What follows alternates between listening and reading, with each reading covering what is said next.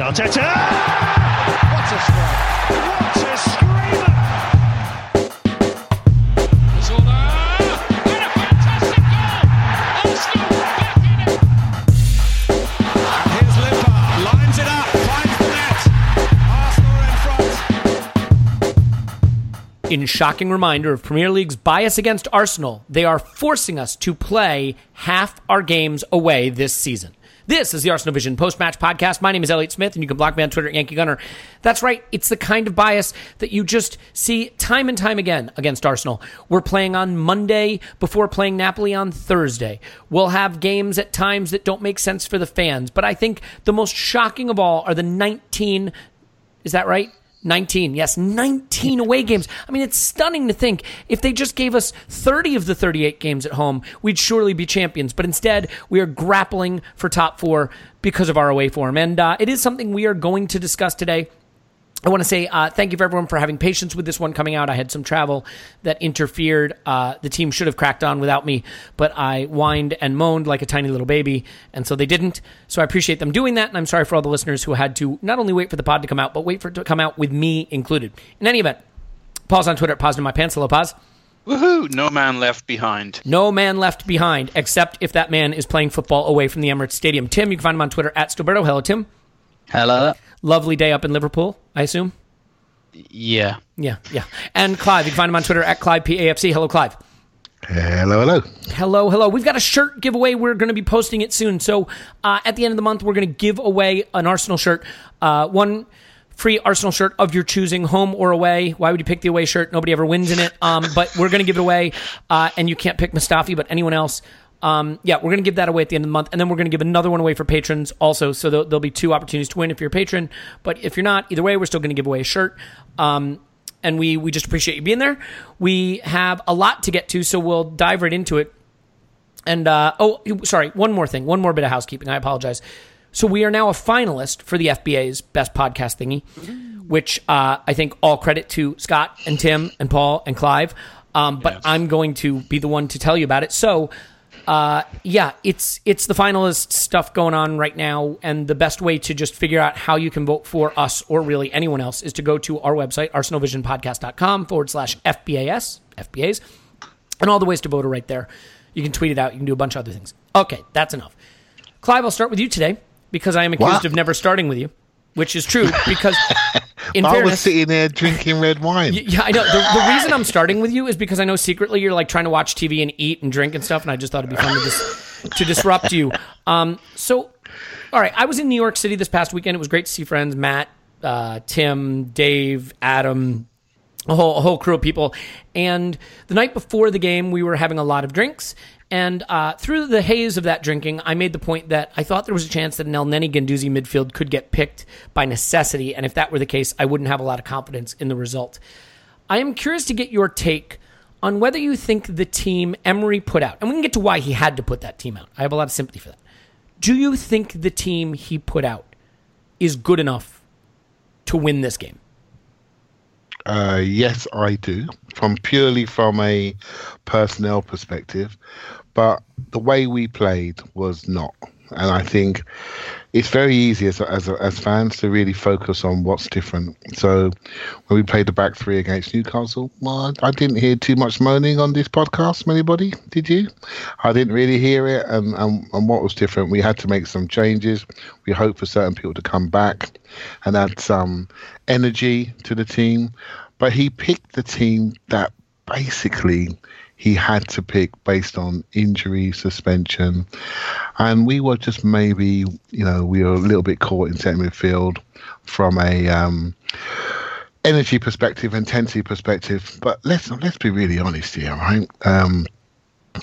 When things go well, Arsenal are great. When they don't, we have a shaky defence. We have a midfield that doesn't quite control the games.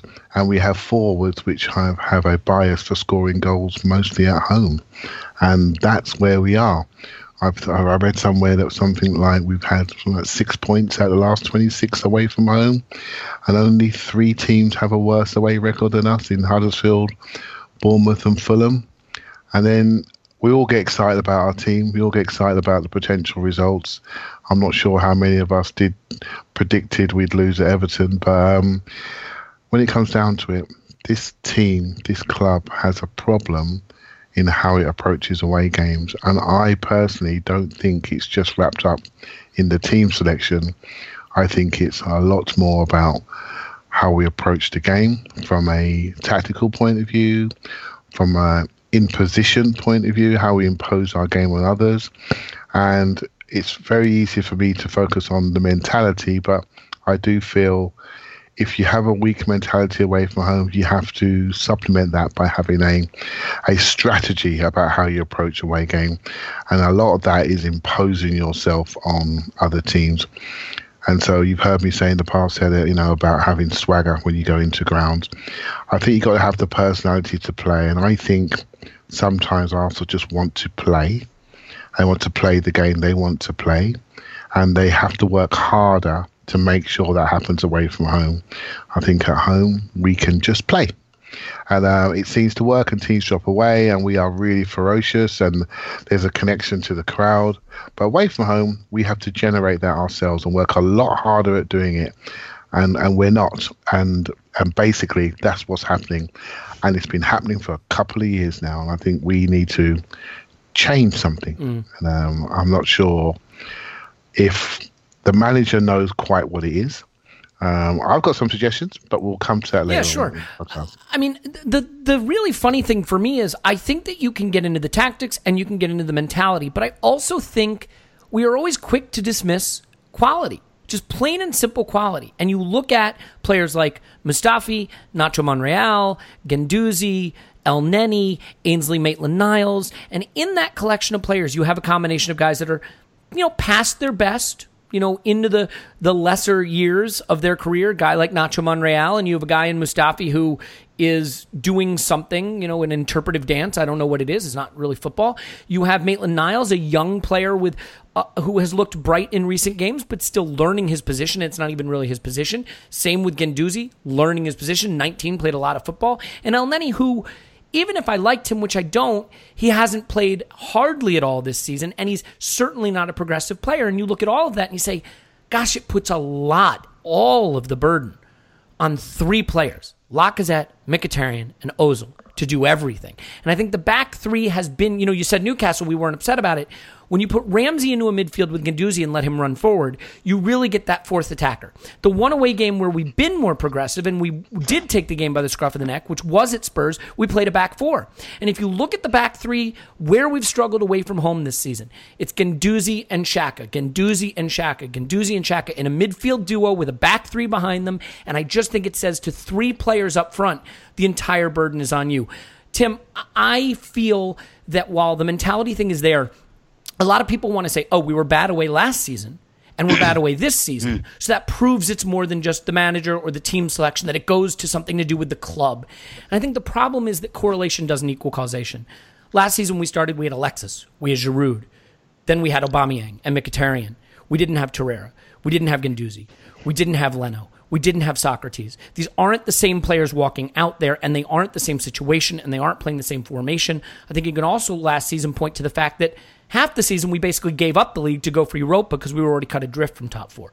So I think trying to relate the two is maybe erroneous because, yeah, we were poor away last season and poor away this season, but they can be for different reasons. So for you, when you look at the way we played in this game and how we've been away overall, are you inclined to think that Emery has maybe yet to learn that as a big club in the Premier League, you've got to really go after teams even away, or do you lean more towards there is a psychological barrier here we have to get past? I think it's a bit of both. So I think, look, my theory last season, you make a good point in terms of in the second half of the season, we basically threw the towel in on the Premier League anyway, which led to some dodgy away results. But the pattern last season quite a lot was we were going 1-0 up and losing away from home. And my theory for that at the time was that whenever there was a change in temperature or intensity from the opponents, we couldn't handle it. So we'd be doing all right. We'd be poodling along. We'd go 1-0 up. And because, the other team are at home and there's a bit more of incentive, they go, right, we've got to play now, and they turn the temperature up and we couldn't handle it.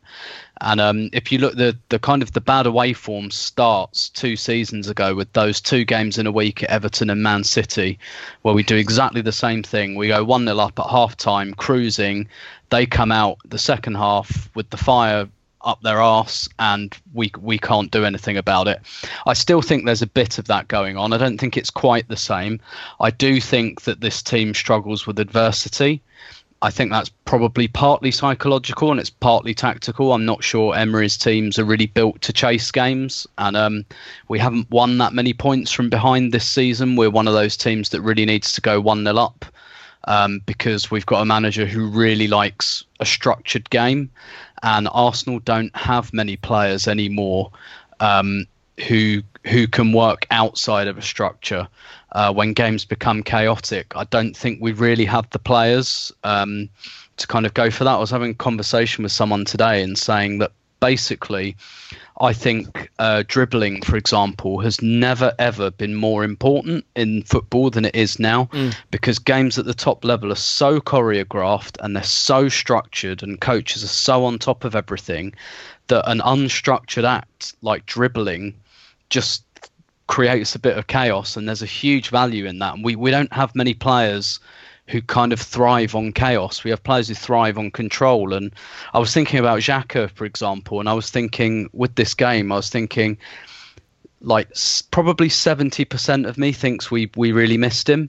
But then 30% of me thinks I've seen Xhaka in games like this before, and he can be a bit of a disaster area. I tend to think he might have had quite a good game in parts and quite a terrible game in others. So I think in reality what's probably going on with the away form, I think you're right, I think it's probably distinct from last season, but we're trying to find answers and we're not quite getting them. And I do kind of agree. I've said many times over the past few weeks, I think our uptick in form has been down to putting that extra attacker in, that number 10, be it Ramsey or Ozil. And you're right, we didn't have that number 10 this time. We had three forward players instead of 4, and I think that's a bit of it. I do think there is a bit of a psychological thing, a mental block. There is a bit of, the degree to which Arsenal's a bit of a sunshine team. We've got lots of sunshine players who look good when they're in control. And I think maybe this is just a part of our transfer policy in terms of the players that we can get. There's kind of 2 ways you can go when you're a kind of second tier club like Arsenal. You can either go for potential and try and rely on kind of getting a bit of an uptick, and I'd say like a signing like Leno and Torreira, that points much more towards that, whereas in the past I think we've gone for players like Xhaka and Mustafi who are pretty good 70% of the time, maybe even more, but just have that. The reason they're not elite players is because they have that enormous mistake in them, and we've probably just got too many players like that as well. So I think in reality what's going on is, and why it's so difficult to solve, is there's probably 5 or 6 little things all going on at the same time that account for about between 10 and 20% of the problem each, and that's what we're seeing, and that's why it's been so difficult to solve. Yeah, I like a lot of that, and I think I agree with a lot of that. And I just look at it, and ultimately, it seems so overly simplified to say this, and that's why it's coming from me, because it doesn't require any complexity or sophistication of thought. But, we are a team with a lot of attacking talent, and we are a team that has proven this season, no matter how many ways Emery has tried, that we're not going to be able to shut down the opposition. And in our last run of good form, every game since Bate Borisov away, we've had the lead at halftime. And our shot totals have been rising and our XG has been rising. And I think the problem with this game, and again, I said I had sympathy for him, Tim, because he couldn't pick Ramsey from the start. He didn't feel he could. And he didn't have Xhaka, and he didn't have Torreira, and he didn't have Koscielny. And there are a lot of problems there. I just look at this and I say, we had 1 shot at halftime. We had 6 in the second half. Now, 6 isn't amazing, but 6 in each half would have been 12, and that's about what we average. So it's definitely the case that the way we played in the first half, we just did not have the ability to hurt them. And I don't, obviously he could have maybe put Aubameyang on. And Paul, this is sort of what I want to lean towards now, instead of just the theoretical part of why we're poor away. In this game specifically, it was pretty clear pretty early on that we were struggling to hurt them. It was just a bad game of football, too, by the way. We had a short corner routine that got knocked straight out for touch for a goal kick. We had a throw-in from Maitland-Niles that he threw literally out for a goal kick. Guendouzi passed to no one. Mkhitaryan couldn't, get the ball off his feet properly, except for the one that went right by the post. So there were just a lot of really weird, uncharacteristic, sloppy plays in this game. But is there something specifically you think he could have done from the start, given the players that were available, that might have given us more impetus in this match from the start? Well, I agree with kind of where Tim's at on this, in that I think it's a bunch of different things, a bunch of little things, and that's why it's so perplexing for everybody. Because I don't find it satisfying to come up with one particular reason. When I agree with you on the lineup, I don't think he had too many choices. There's not too many ways to slice it. It's tough to keep Aubameyang's goals on the bench. That would be my only comment. Is we don't shoot a lot. Lacazette has a lot of great qualities. He's not a high volume chance getter, a shot taker, and that would be the one comment for me. Yeah. But the perplexing thing is he comes on, he gets a whole 45 minutes in the second half. In fact, look who we've got in the second half. We've got Guendouzi, Ramsey, Aubameyang, Ozil, Mkhitaryan, and Lacazette in our front six. Now, I know it matters if you go a goal down. I know they sit a little deeper. I know blah, blah, blah. But Jesus, we produce so little with that front six. It's just astonishing. We went to 4 at the back, obviously, with that. We swap. Ozil, I thought, was, if you go around the team, I think there were some players who were okay in this game. I thought Leno was great. And Socrates' arse, after a slow start, was man of the match, seemed to block everything that came near it or deflect its orbit. Mkhitaryan was shit in the first half, but I actually thought he was actually pretty good across the second half. Ramsey had a good spell in the second half. I thought Lacazette toiled manfully, and yet it didn't all pile up to a hill of beans here. And so, where did I get that expression from? I must be from the. Is it from the south, Elliot? It must be from the south. What am I? Our southern grits. Correspondent now. It doesn't pile up to a hill of grits. It's going to be a blizzard where I live. Literally 3 days from now, we're getting 10 inches of snow. I mean, I did live in Nashville, but I don't know how many hills of grits amount to a pile of beans. So I'm sorry, I can't help you there. Yeah. So back to my point, whatever the hell it was. I don't imagine there was one, but fire away. Here's what I really saw in the first half, which is we had no way of breaking them down. We talked about, or Clive hinted to, our lack of maybe size and power to contest the midfield. We only had 2 midfielders, because outside of that, it was Ozil dropping in to help out, not the most physically intimidating third midfielder. It wasn't too surprising that Everton outpowered us and out-energied us. I just thought it would drop at some point, and it never really did, or not enough that you could see the water line hitting where we needed to be. So what I thought the first half needed was an ability to play out from the back, because Leno was in form. He's good with the ball at his feet. But you saw, 5-6 times where our 3 guys at the back were in a straight line, basically standing on the ball, scratching their heads as to whether it was even worth passing to another centre-back or a midfielder. I was very disappointed in El Neni. I know we've now consigned him to being pretty average, yet we can all remember a number of games in which he kind of lit it up and decided he was actually an exciting player. But he also hasn't played much, right? I mean, he's played so little, and so those parts of his game don't come natural, and with very little playing time under his belt, it's asking a lot for him to infuse the game with the qualities that aren't his strong suit to begin with. Sure. And I'm not looking to knock the human. Oh, I am. No, would you like to cede that to me? I'm happy to take the low ground. That to okay, you. Thank you. Yeah, but it could, we could have done more. I guess I can understand what the manager was hoping for. I thought Guendouzi was okay, but still looked a little tired in this game. I think he is a dribbler. I think he can beat his man. But we probably needed 3 midfielders in the first half and some energetic midfielders, and we needed to be able to pull them onto us at the back. with Leno and a couple of passing. I like Socrates. I think he's a reasonable passer. Mustafi, back to your point earlier when you listed whatever 5 players, the one thing you can say about Mustafi is he's at his peak. He's 26 or 27 now. But is that meant to be a compliment for him? Is that an argument in his favor or against him? I'm confused. Are you saying we've hit peak Mustafi? Is that what you're saying? I think we might have. He's not getting any taller, that's for sure. But his passing in the last few weeks, Hiram, his biggest defender, has been utter garbage.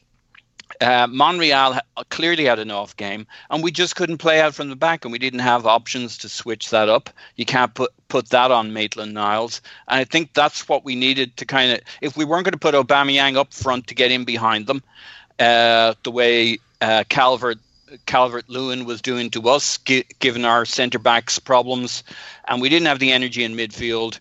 I think we were short of a lot of options, and this year we have not cracked playing out from the back, despite a couple of games where it looked like we might have. Yeah, so for me, and not that anyone cares what for me, but we know we aren't going to be great defensively. Obviously, we have to lean on our attack, and because we're not doing that as much away, and I think that is partly by design, partly. And again, this game is an outlier in the sense that, to be fair, there were limitations to the team he could pick. And so we all know what those are. We've just covered them, so we don't need to cover them again. Look at Manchester United, if you can avoid being nauseated. Manchester United are worse than us defensively away. They actually have a higher XG allowed away than we do. But they have 10 XG scored more than us away and 10 points more than us away. And I think it points to the fact that, and maybe I'm doing a correlation causation problem there myself, but it certainly points to the fact that big clubs need to be the #protagonists, not just at home, but away from home as well. And I think in this game, we took it to him early. Lacazette got in the box. He probably should have had a penalty. After that, I felt very, very passive. And I think that starts from that midfield. And I think it is a bit of a problem. This is an incredible statistic. You guys want to hear something that I think is pretty wild? Our midfield duo in this game was El Neni and Guendouzi, correct? At least for part of the game? Yeah. Yeah. In their time together on the pitch, in total, they both, between them combined, completed 12 passes in the attacking third. 4 for El Neni, 8 for Guendouzi. Aaron Ramsey played in the midfield against Newcastle in a back three. We agree with that, right? With Guendouzi. In that game, Aaron Ramsey by himself completed 18 attacking third passes. Okay? And the reason I bring that up is I just think it shows the difference when the midfielder in the back three, when one of the two is really more of an attacking support player than a midfield support player. And I really thought we missed that. And it meant those 3 players had a lot on their shoulders. And to be fair, Mkhitaryan's been arguably our best attacking player since he came back from injury. And him having an off day really, really made it harder. Clive, before we get into specifics, there are a lot of specifics to get to. You have sort of a final thought on why the game went this way beyond just, the players that weren't available? Yeah, so, I don't like looking at the players available. I like looking at the story of the game. So we were talking about a few weeks ago, and most of us on this podcast, we quite like the back three. But I remember I mentioned to you that, we talk about Mustafi. I said, it wouldn't surprise me if he went a back 4 against Everton and put Mustafi at right back, and everyone laughed. I got a bit of stick online, all the rest of it. And I mentioned because of Calvert-Lewin. But I'd watched Calvert-Lewin a few times, and I could see what they were doing, Everton. They were hitting Calvert-Lewin. They took Walker out of the team, and they were hitting Richarlison, and they were playing second ball football. And they've got a very good sprinter in Idrissa Gueye. So what Everton did is they went long. We started off quite well actually for the first few minutes, but once we got Lacazette kicked out of the game and he started sulking, they started to go long, thinking we don't like this, we're not in control, let's just test them. And they started to test us, and then we started to show a little bit of frailties, and they went down the sides that a back three offers you. And the reason they were able to do that is because we didn't press the ball up high, because Lacazette, a brilliant presser, was limping and sulking about his kick on his ankle that he got from Zuma, got from him. And so basically, we had no pressure on the ball up top, and they had times to get their head up and strike the ball into our channels and up to Calvert-Lewin. And what this does, Elliot, is it disconnects us. It disconnects the compartments in our team. And you're now asking the 2 Bob Marley joggers to jog back and be second ball footballers. and they're not great sprinters. And they jogged back almost identical foot speed. You'd think that they're just jogging back because they're the same players psychologically. They just want to get back for our back three to give it to them. But no one's getting back to win the race to the ball and so we can sustain attacks. It's called regain, retain, right? Regain it, retain it, turn it around, make them play. So what we were doing, Everton were building pressure, building fouls, getting the crowd into the game. And Tim will tell you, once Everton's crowd get into the game, it's a different game. Completely different. I don't think I've ever been to a ground where it's more partisan when it comes to fouls, comes to referees' incidents. They are on their toes. So now you've got them in the game, and now it's a different game. And so that disconnection is the cause for all of the player performances we're talking about. Guendouzi and Elneny don't want that game. Ozil does not want the game where he's playing back to goal, coming back in. We were looking for Mkhitaryan. I felt it was a little bit wide in the first half. Our wing backs were both atrocious. Forget the formation. Kolasinac was not ready to play the game. And Maitland-Niles was playing an under-23 game. I don't know what he was doing. And so we had too many people not playing well that were disconnected by Everton's tactics to go long, to stretch our team out. We haven't got a team built on recovery, refilling in. We've got a team based on control. They want to control, face the right direction, and play at a pace they want to play. And so they won the tactical battle.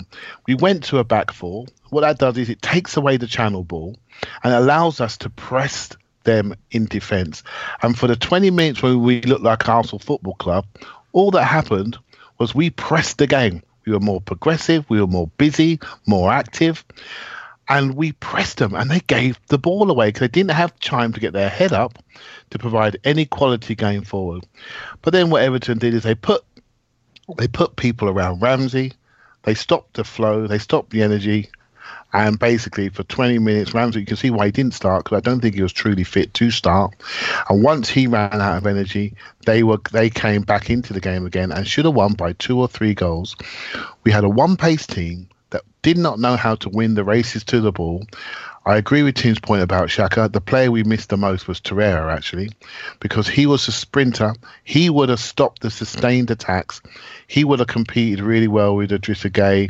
And I think that's the player that we missed the most in this game, alongside a super fit Ramsey progressing and really adding energy. And I know it's very easy in hindsight to pick tactics, but this was a game for we could pick all the players, Mustafi at right back, where you basically have 4 centre-backs heading the ball away, not offering the sides, and really making sure we regained it. So 4 diamond 2, I agree with your point, Elliot. I don't see how Arsenal Football Club, if we want to win away games, given the 2 strikers that we have to say to ourselves, we've got to get them on the pitch. We have to stop passing around our back 3. We have to start playing in more threatening areas. And we have to impose our game on teams for much longer than what we did in this game and say, we're coming here to play you. You're going to have to mark our 2 best players, which are 2 forwards, and you're going to be running back towards your goal. And the quality of your distribution will be impinged by the fact we're going to press you out the game, and we've got to develop that type of strategy away. And the formation can change, but that's how we got to play. Because if we don't, we're not going to make it. Yeah, we can't afford to have people sitting on the sideline, full of energy, full of sprinting power, sitting there waiting for the game state to change. Yeah, with the greatest will in the world, Elneny, I would have played Iwobi in midfield if you're going to go with that back 3. You need someone to connect the departments more. I just thought, Ozil and Mkhitaryan were dropping deeper and deeper. And how much did we see? A lot of people said Lacazette had a bad game. I do think Lacazette had an off game. But he was basically just smushed between 2 big center backs the whole game. He was just getting constantly beat up by the center backs, and he was very isolated there. And as Ozil and Mkhitaryan dropped deeper to collect the ball, there was no pressure on Everton's back line. They disconnected us. Yeah. They disconnected us with the length of their game, and we did not have a team that could cope with the length of the game that they put on us. We had more athletic midfielders on the pitch. We would have basically done a lot better to sustain control. Yeah, I totally agree. And at the end of the day, I think look, I am not beating up Unai Emery. This was a tough game because he had to make decisions about players who were fit and banned, and he also has a very, very big game on Thursday that, he needs to win and win well, given that it's, we have to actually also go to Napoli, and I think we've pretty well covered our issues going on the road. So, yeah, I mean, it's a tough spot, and ultimately it didn't work out. I think it's worth pointing out his last season at Sevilla, he went a whole season without winning away.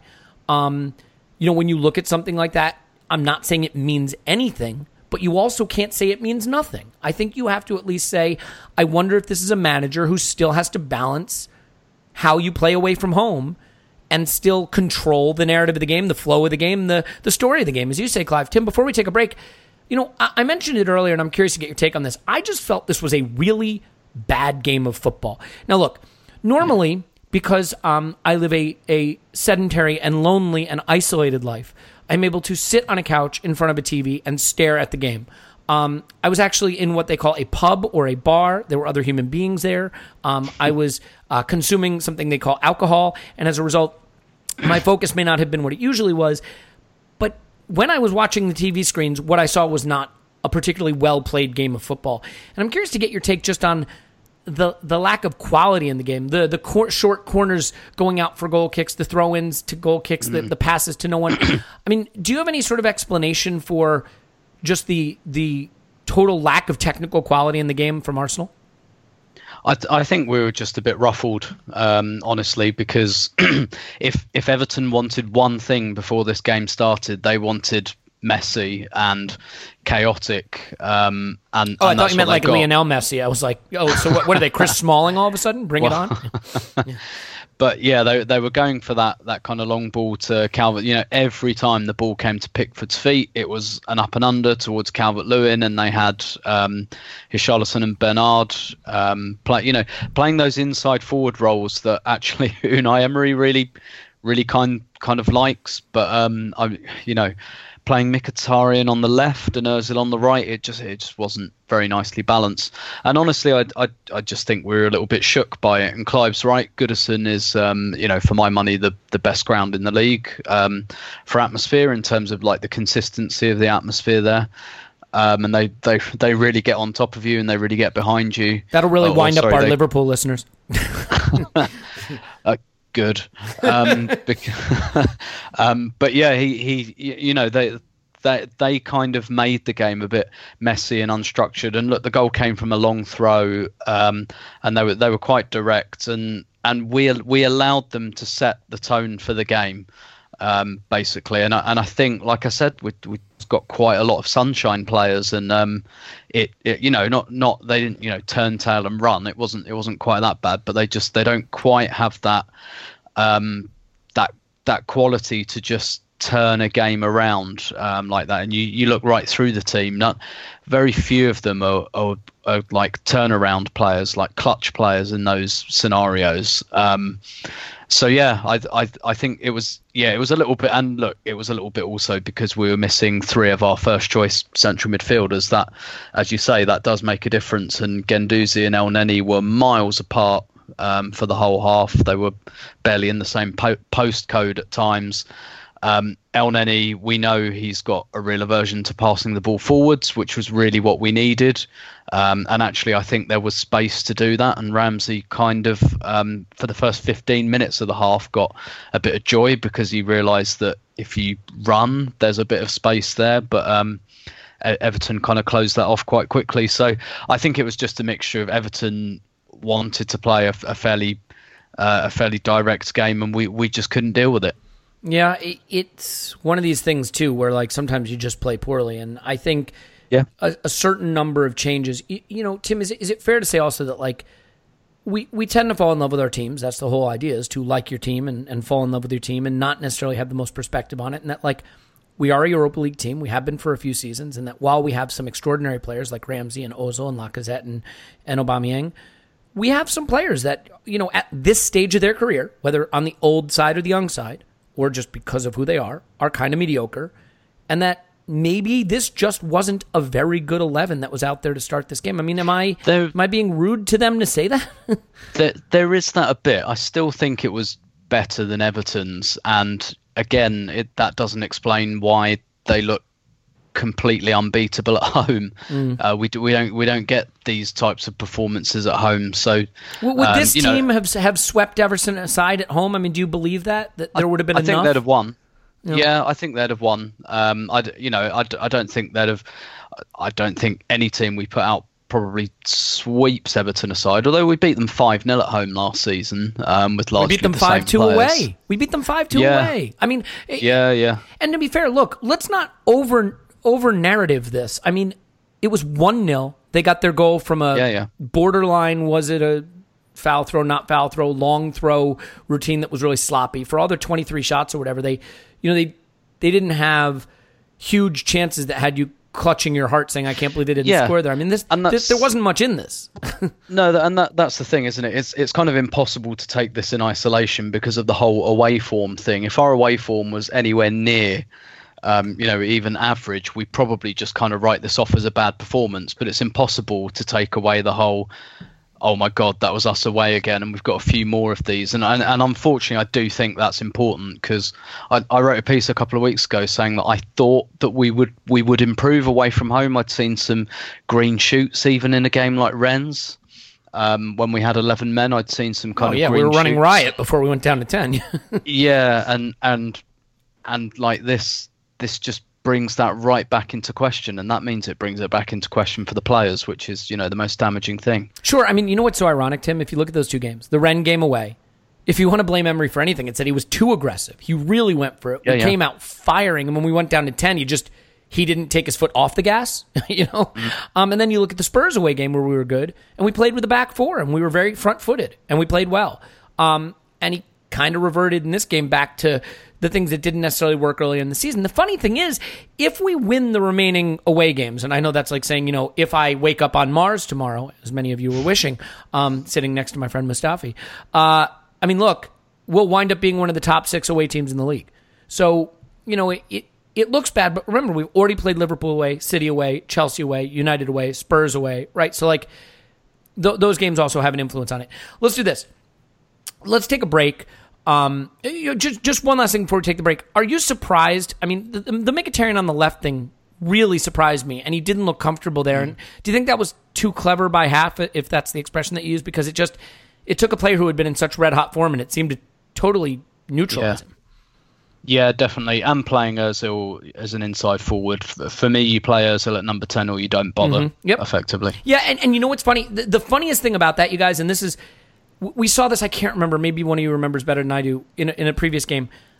I don't know that Ozil would have stayed on as long as he did if it weren't for this whole they're trying to rebuild the relationship together thing. I thought that Aubameyang for Ozil would have made a lot of sense, and have Mkhitaryan, Aubameyang, and Lacazette together, because it wasn't happening for Ozil in that position, and Aubameyang wouldn't have been shunted out wide. You could have gotten to 2 up front with 1 in behind. Tim, do you just have maybe the sense that because Emery is trying to massage a relationship there, he's sometimes making decisions he wouldn't otherwise? Yeah, I do think so. I think Ozil was probably better than that at Brighton, and he was hooked at half time. I thought he might be hooked at half time on this occasion, because I could see Ramsey and Aubameyang warming up very, very thoroughly. So I knew they were coming on, and I knew El Neni was going to be one of the ones to come off, and I suspected Ozil might be the other. And I think had it been December or January, that might have happened. Yeah. All right, let's take a break. There wasn't a lot of sexiness in this game, to be fair, but there can be a lot of sexiness in your home when you and your partner celebrate the arrival of your first enclosed lingerie gift. We're going to talk about that. We'll take a break, and when we come back, we're going to talk about Socrates and the fact that we now have to live without him for 2 whole games. Can't wait for that. So stay with us. We'll have more right after this. Okay, everyone, it's time to tell you about our friends at Enclosed Lingerie. You can find them online at The Enclosed, ENCLOSED.com. Enclosed Lingerie is a Lingerie of the Month club. That's right, just like a Beer of the Month club, only better, because it's a high-end luxury lingerie gift for you and your partner that's going to enhance the intimacy in your relationship. Right now, if you put in Arsenal at checkout, they're going to give you $35 off any gift from Enclosed Lingerie. So you're going to want to go to theenclosed.com and sign up now. What better way to celebrate the romance in your relationship than celebrating with a gift from The Enclosed? And the gifts keep coming every month.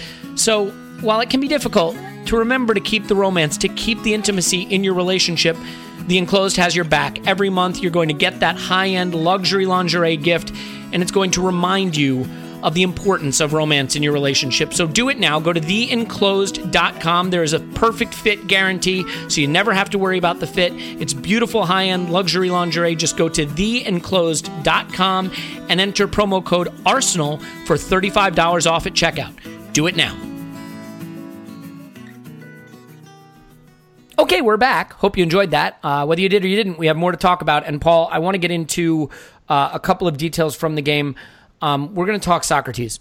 I thought he had a really good, strong game for the most part under difficult conditions. He had a lot of good interventions. He blocked a bunch of shots, but he did pick up the yellow card that means a 2-match ban. I actually have a weird sort of glasses half full take on this, which would be the first time I've ever done that, so we'll see if I do it right. But I am curious to get your thoughts on the impact of that ban beyond just screaming shit for 10 seconds straight into the microphone. Mm-hmm. No, you don't. That was it. That was all you were going to do. Oh, you? Sorry, I thought there was more to come. Nope, that's it. Yeah, we have two very good centre backs, and one of them gets injured quite a bit, Laurent Koscielny, and the other one is Socrates. And I think we're going to struggle, maybe with Koscielny in the middle of a 3. With Nacho to his left and Mustafi, who's at the peak of his career, being 27 or something. Until he's 28. Until he's 28. And that's for 2 games, and I guess those are kind of important games. But the good news is the next game's away. So what was the good news? Paul, how would you, in Socrates' absence for these next 2 games, let's assume Koscielny's back, would you just please go 1 in, 1 out and do the same thing, or do you think he's got to try something even a little more different? A little more different? How about just a little different? I was fine with a little more different. I think he's got to do 1 in, 1 out, unless he's really ready to make a statement here. Mustafi hasn't been good for a little while here, so he's well within the bounds to make a statement, but again, he doesnn't have the choices. I mean, what's he got? He's got Lichtsteiner. Well, Ainsley Maitland-Niles with his header back to the keeper reminded us of Lichtsteiner at centre back. So let's skip that. I don't think he has a lot of choices here. I think it's it's Koscielny and Mustafi as his midfield too.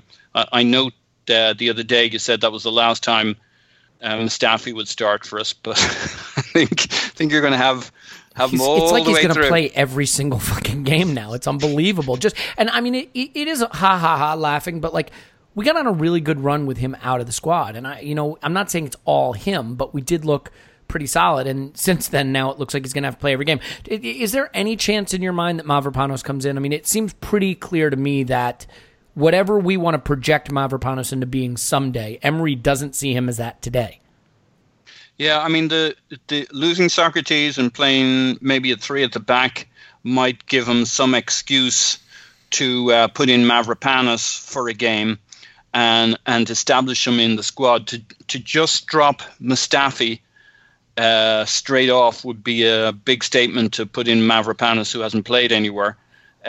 So it feels like he needs a game, kind of an interim step to begin to introduce him. Actually, he probably needs a couple of kind of where the guy gets on for 20 or 30 minutes. Hopefully somebody has a short but not serious injury, assuming that Mavropanos has something to offer us here. But I've always liked the look of the guy. He had a good game for us once, but the boy hasn't really seen the heat of battle, so it's just so hard to just drop him in there. I don't think we have the options, and centre backs aren't normally the things you bring on with 10 or 15 minutes to go.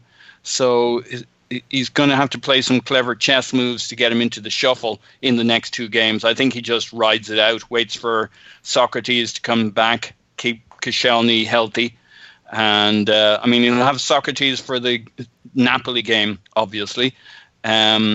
So he gets the chance to keep somebody else fresh, be that Koscielny, buy him one more game. But I think he keeps Koscielny, and I mean, it's not something I find easy to say, but God forbid Mustafi at the moment as his midfield or as his centre-back pairs, and hope they establish a little bit of form together, or play as the three at the back. See, the thing that's scary to me is I think Emery's going to do a lot of, is going to be very introspective in the wake of this Everton performance and say, maybe I have to change something up for our next away game. I've got to spark a reaction.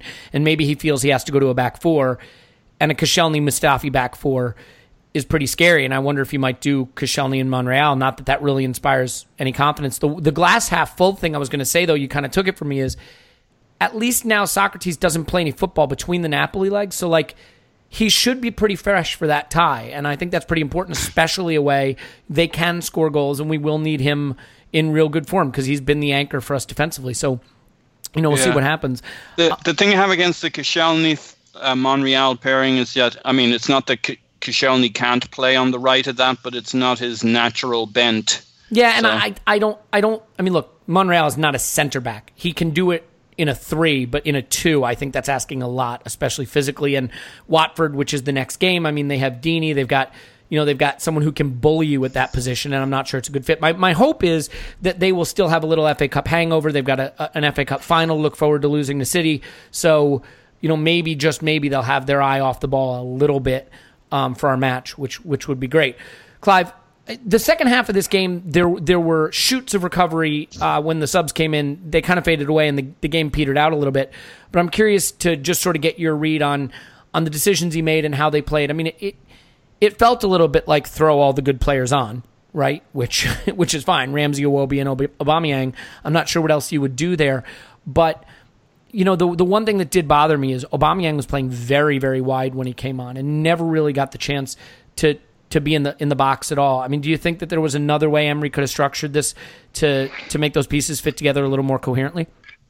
Yeah, I do. I want to see the two strikers play. I don't care what they do behind them. I think if you're going somewhere away from home with a team that's lacking a bit of presence, personality, and away day confidence, play your two strikers and try to dictate the story of the game. Try to impose your game on people. We spoke about Mkhitaryan. We all sort of like Mkhitaryan on the right-hand side. But the reason why he played on the left-hand side, because Iwobi was so rubbish in the previous game. Then he comes on in this game and looks like Neymar for 15 minutes. And you're thinking, actually, mate, you're a really good player that we're starting to really believe in.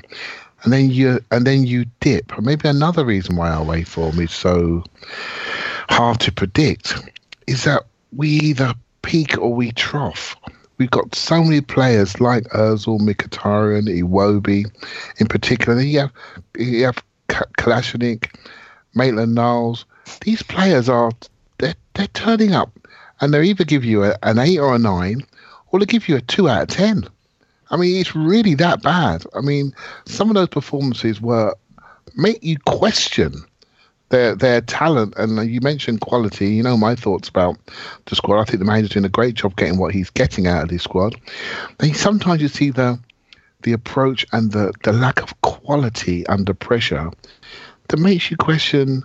You have to then think, well, okay, what is this? It has to be the mentality. Because there are other games that we sit and watch. We think within 5 minutes, we think, the other team haven't got a chance today, because we're just so at it. And so we then look for reasons to explain this away to ourselves. And we tend to look at, it's easier to pick on 1 or 2 players. It's easier to pick on 1 or 2 systems. But during this 2-year bad away form, we have had multiple systems and multiple players and even had 2 managers. So it's very hard to pinpoint what this is all about, But what I will say is we're speaking about the period of the game that was positive. And what I did like about that period of the game, by adding Aubameyang and Ramsey into the situation, I think they didn't do everything right. But what they did say when they arrived was, we're ready to play. And we're going to play you, and we're not looking at your game. You're now going to have to follow us. And they upped the speed, upped the tempo. And it was a tempo game, and that's what we lacked. We allowed them to dictate the story. And until we do that, it doesn't matter about systems, doesn't matter about El Neni. You can blame him. It's easy to blame him. It doesn't matter about I'll do that. It's about how we approach these games, and we have to approach it with a lot more assertiveness and a lot more pace and a lot more intensity to then get teams to say, you know what, we can't do them today. We have to sit back. And once they sit back, we can be the team we are at home. When teams are sitting back, we can then control the game, positionally control the pitch, and really feed the ball into areas that we want to be in, not playing areas where we don't want to be in. And we're doing that. We did this last year. Manchester United picked us off beautifully in the home game. They watched us pass around our back three, picked us off. We had a million shots. They had like 2 or 3, and they won 3-1, I think it was. That was what we were doing last year in the home game. That's what we're doing in some away games. That's what we did on Sunday, and it was very reminiscent of the West Ham game, and I found that equally hard to explain.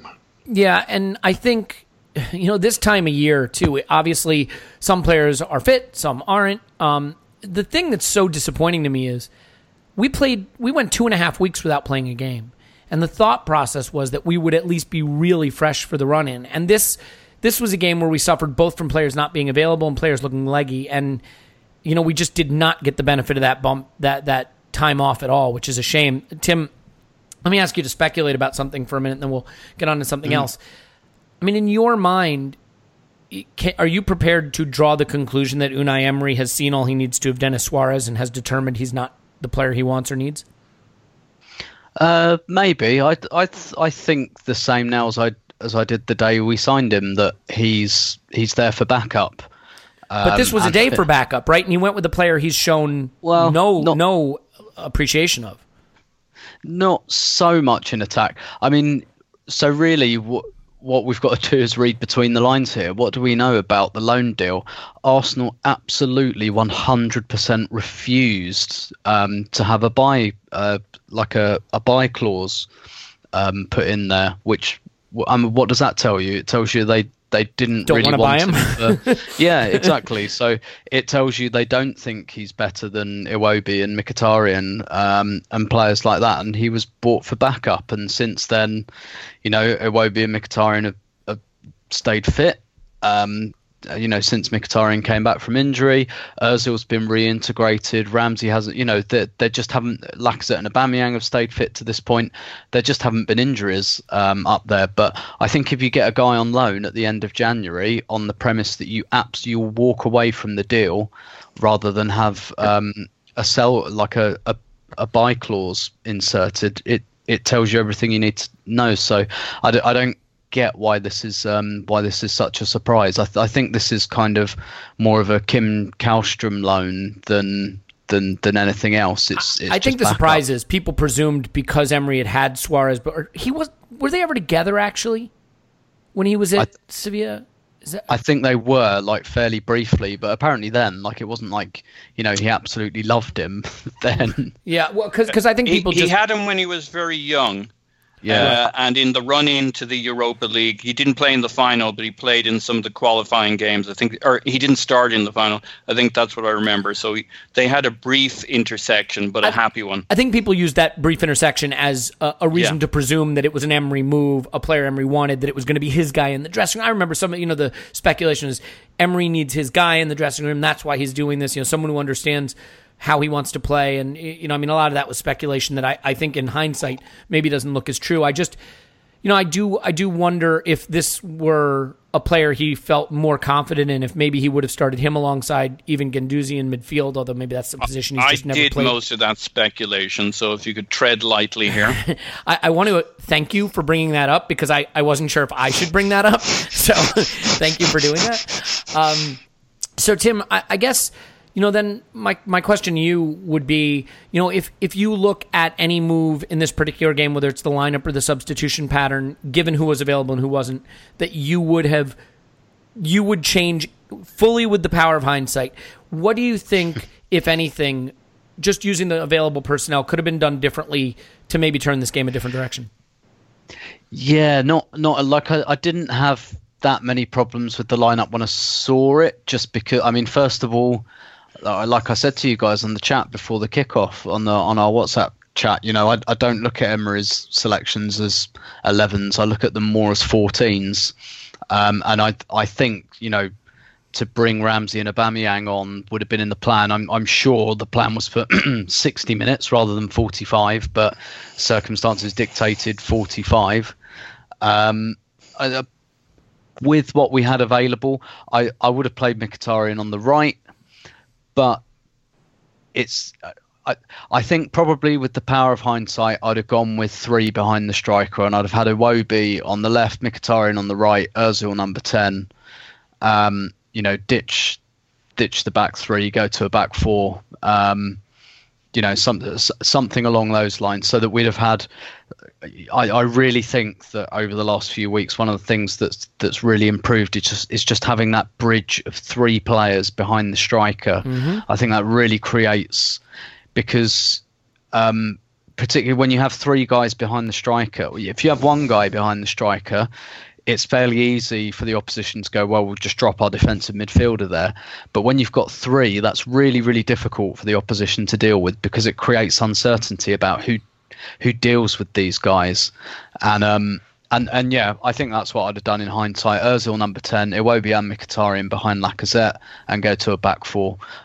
But like I said, I don't really like Ozil as an inside forward, but I can't pretend that was massively occupying me before the game. Well, and the reason I ask you that, Tim, is because we play Watford away on Monday, and 2 days later we're in Italy for Napoli. And I think, if Ramsey is kind of at that red zone, if he's bumping up against the possibility of not being fit, Emery's going to have to tweak what he did against Everton with that Thursday game in mind. And I'm curious how you would do it.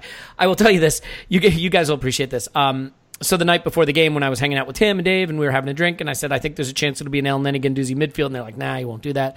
What makes you think that? When the Arsenal social media account put out the El Neni firing in Golazzos in training, did you see that? Like no. 2 days before the game, they're like, El Neni top bins in training, and it was just like a video of El Neni, hitting the postage stamp with shots in training. I was like, there's only one reason this tweet went out, and that's to get us ready for him starting on Sunday. I guess it's not that funny. But yeah, you can definitely read between the lines. When some player who doesn't play a lot is the feature in a social media post from Arsenal, it usually means they've got a role to play. So Paul, we start to look forward now, and the Everton result is disappointing. I think one thing that there are going to be people screaming at this podcast for is everything I've contributed, but are you not going to bring up the referee? Okay, fine. We'll bring up the referee. Once again, Tim, I lost the opportunity to ask you about it. Look, it's the calls that go for you and don't go for you that decide games. And while the reason I think the referee is a hard thing to bring up in this game is we were not good and we did not deserve points on the basis of how we played. But sometimes you get the points even when you don't deserve them. Lacazette probably should have had a penalty. There's debate about whether that throw was foul or not foul, and I don't want to get into parsing the words. I'm just going to say there's a debate about it. Do you think we can have some legitimate gripes with those calls and others? No. I think refereeing in general is suspect because, that Lacazette cleared out by Zuma isn't a blatant yellow card in the box versus in the middle of the field. That happens in the middle of the field. It's absolutely a yellow card. But it's never given in the box, and I'm not going to even begin. I thought about it at the time, and I'm like, nah, if that was given against us, I think that was really odd because those aren't given. See, it's funny. I thought it was a nailed-on penalty. No. It's kind of I take your point. It's just funny how it's different. The defender is allowed to fully commit to the tackle in the box and go for it. You're allowed to get your head above your foot in the box to, do all sorts of weird shit in the box in the name of, look at what the goalkeeper can get away with in terms of bumping into people in the box versus if he can't handle it outside the box, but if he gets that physical with the player outside the box, it's this bizarre world. But to me, that was a case where I wouldn't have expected it to be given against us if it were the other end of the field. So wasn't too shocked. And the foul throw, I mean, interpretation, blah, blah, blah. But that was the least of our issues. And then it wasn't really hard for me because it's not like these were it was critical that they got the first goal, but they were so much better than us. And, I actually do think they created 3 or 4 chances that they should have done so much better of. A couple of them in front of goal. There was the Maitland-Niles situation where Bernd Leno came out and cleaned up. He came out against Calvert-Lewin on the other side, came out big and blocked off the goal. But they had him dead to rights with the ball in the centre of the box a couple of times and did nothing with it. So I don't really have any gripes with the referee. It's just refereeing's a bit weird. It is a bit weird, and I do think the problem is just it's a bit inconsistent. Overall, I do think there were some bad calls in this game, and we could have a little bit of gripe. I honestly think some of the issues were just cards that were and weren't given. I mean, Clive, the Socrates one is obviously one that's going to be a problem long term. Do you feel Socrates had any other option there? I mean, it was. I don't think he could have known at the time that the ball wasn't going to be better, but. He also has Mustafi, will be the only one there defending. I wonder if he took the card because he didn't trust Mustafi. I mean, you want to go amateur psychologist here and talk me through the decision there by Socrates and whether he had to make it? It's what he does, isn't it? He likes to move his man. He likes to feel his man. He likes to grapple. And that's what he does, particularly against men that are quicker than him. It's interesting when he plays against Harry Kane. I think he's a perfect centre-back for Harry Kane. I think he's strong, he's got weight, and he's hard to move. And Kane can normally move his centre-backs. He can't move Socrates. Kane isn't too quick. He doesn't scare him. So he goes tight. He doesn't have to foul him because he knows he can't run away from him. He just got to body him, and he does that really well. With Calvert-Lewin, there's a bit more fear.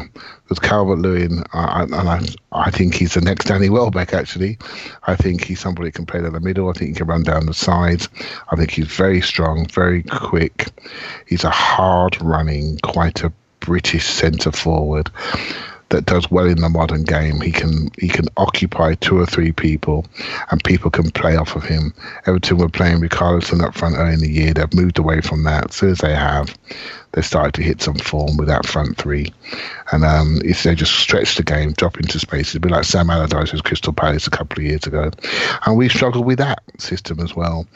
They just caught us. And I think Socrates, as long as Koscielny's fit, and they can rotate the games, you already worked it out in your mind, I think we'll be okay.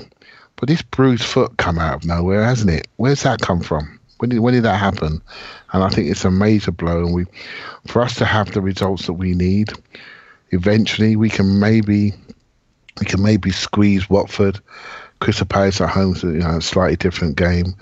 But after that, it's about time we get those 2 together because, of the games remaining, I don't think we can afford to lose more than 1.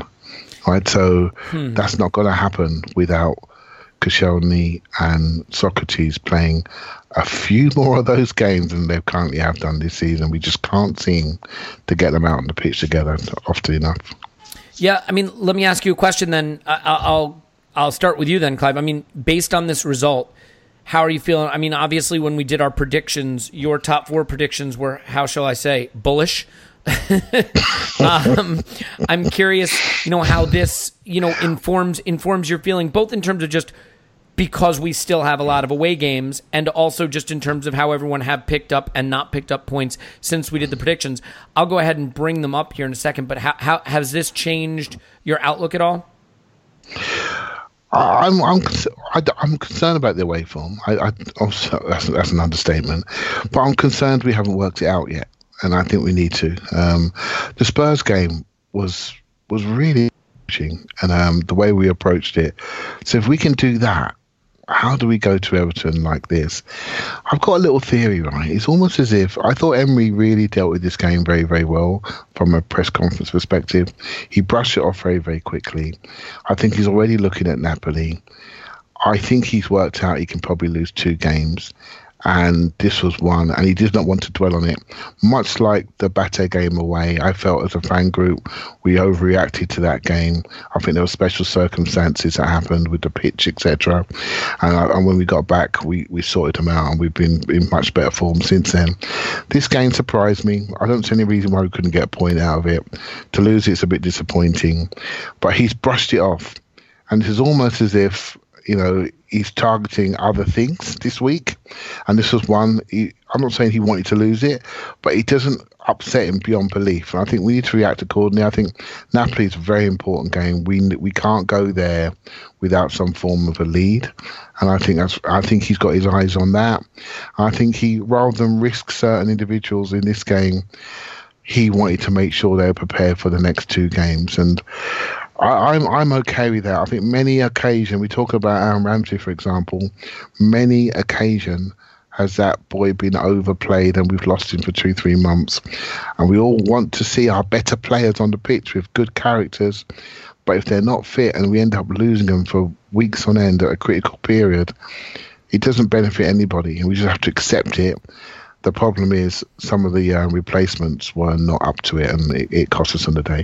So, yeah, I'm still hopeful, but how can anyone be hopeful when we got basically the fourth worst away record in the whole of the league? Yeah, I mean, it is a worry that I think when we did our predictions was partly influenced by the fact that we felt good about how we had played at Spurs and thought that maybe we were on to something, and we were on a hell of a run. This undermines that, I think, that theory a little bit. But I do want to point out, in our predictions, all of us had Arsenal finishing top four. So Scott, who I think was the least confident, still had us finishing third ahead of Chelsea, Spurs in fifth, United in sixth. Paul, you had us third, Spurs, United, Chelsea. Clive, you had Arsenal, United, Chelsea, Spurs. And Tim, I was second. Yeah, Tim, Arsenal, Chelsea, Spurs, United. I had us third as well. For those of you who say I'm a doomy son of a bitch, I mean, the last part is true, but it's still the case that I had us finishing that way. If you look at it, though, in all of our predictions, for example, we had Chelsea taking 3 points at Everton, which they did not do. 3 points at Cardiff, which they did not do. We had Spurs beating Crystal Palace, which they did not do. We had United beating Wolves, which they did not do. So there were, there are good signs here. The fact is, I ran the numbers. If all the games remaining go the way we predicted, we would still finish third in everybody's model. So it's still right there for us. I mean, Tim, final word. Are you now still feeling fine about your predictions, or would you like to amend them? No, I think I'm. I think, did I have us on goal difference or something like that? I have it right here. You have us tied with Chelsea on 77 points and ahead of them on goal difference. Yeah. I think it will be that. So when I was doing the predictions, I was thinking everyone's going to drop points, and I still think that will happen. Like all four of us are going to drop points. It just depends in which combinations and where and when. Obviously, this takes a little bit of margin of error away, and I think it makes Watford super important, not just because we're going to need the points, but you look at when it's played, we're playing after everybody else. If everybody else has the opportunity to go ahead of us, we're going to be really under pressure when we kick off at Vicarage Road, because I appreciate, like, Chelsea have got Liverpool and Spurs have got Man City, but United, I think, have got a home game, haven't they? And I tend to think we could be under a lot of pressure, and it's on TV again, and everyone's going to be talking about the away form in the whole build up to it, and everyone's going to put Monday Night Football on, and Gary Neville and Jamie Carragher are going to be talking for 59 minutes and 59 seconds about how shit we are away from home. The pressure's really going to be on. If we come through that, I'm still confident we'll do it. If we don't, I don't think we will, and not just because of the points thing, but I just think psychologically that would be too much to take. Yeah, I mean, it's interesting. In your predictions, and in most of our predictions, like, you had us dropping points at Watford, getting no points at Leicester, dropping points at Wolves. So there's still drop points you had predicted with us finishing third that, if we don't drop those, it makes the Everton points okay. It's just, you're right, the margin for error starts to go away. Yeah, we can't take for absolute granted the home games just because we've been good at home. We could easily drop points in one of those. The good news is there's only 2 of them. So yes. Yeah. It's not much. I mean, do you have any feeling about what we're going to do on Thursday? Just real quick before we say goodbye. I mean, do you think this is going to be all change and Torreira comes back and Xhaka comes back and Ramsey comes in and Aubameyang comes in? I mean, how do you feel he might go for this one? I think that we will see Xhaka, Torreira and Ramsey all start. I think he might patch Koscielny up for this one. I wouldn't be surprised to see him start, and I think some of the players from Sunday will come out. I think Ozil might start on the bench, for example. I've got a sneaky feeling he'll play Aubameyang and have Lacazette on the bench. Yep, same. As well, because apparently one of Napoli's fullbacks is very, very slow. And that being the case, I think Aubameyang running those channels, if we want to play a little bit on the counter, could that potentially could be a bit of a weakness we could go for. Yeah. Well, I think the one thing that we're all going to agree on is we need quite a few goals against Napoli at home to feel good going into that second leg. So, yeah, I think he goes for it. And, it wouldn't surprise me if some of what he picked against Everton had Napoli in mind, that there were guys that were on the borderline and he tried to get away with it at Everton so he could go for it against Napoli. I mean, this is a guy who's won the Europa League quite a bit. I'd be willing to bet that if you asked Emery privately, he would probably tell you the Europa League is the bigger competition for him right now than top 4 in the Premier League. We may not agree with that. It wouldn't surprise me. I mean, I'm sure he would love to end his season holding up that trophy. We all would like to see that happen, but I think it's particularly special to him because of his history with it. So we'll see what happens. Tim's on Twitter at Stoberto. Thank you, bud. My pleasure as always. Paul's on Twitter at Pause My Pants. Thanks, Pause. Woohoo. He said while driving away in a car at 70 miles an hour.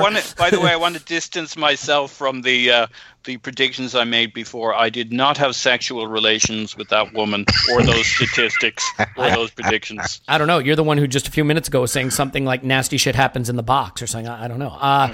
Anyway, Clive's on Twitter at Clive PAFC. Thanks, Clive. Thank you very much. My name's Elliot Smith. You can block me on Twitter at Yankee Gunner. In fact, that just happened to someone today. So there you go. Very timely. Leave us a 5-star review. Write nasty things about us. Go to arsenalvisionpodcast.com/FBAS and vote for us in the FBAs or vote for whoever you like better than us. Just vote. Voting is important. Democracy in action or democracy in action. Also join our Patreon and get in the Discord chat. One of the fun things we do, Matt at Giant Gooner on Twitter sort of started this and I love it.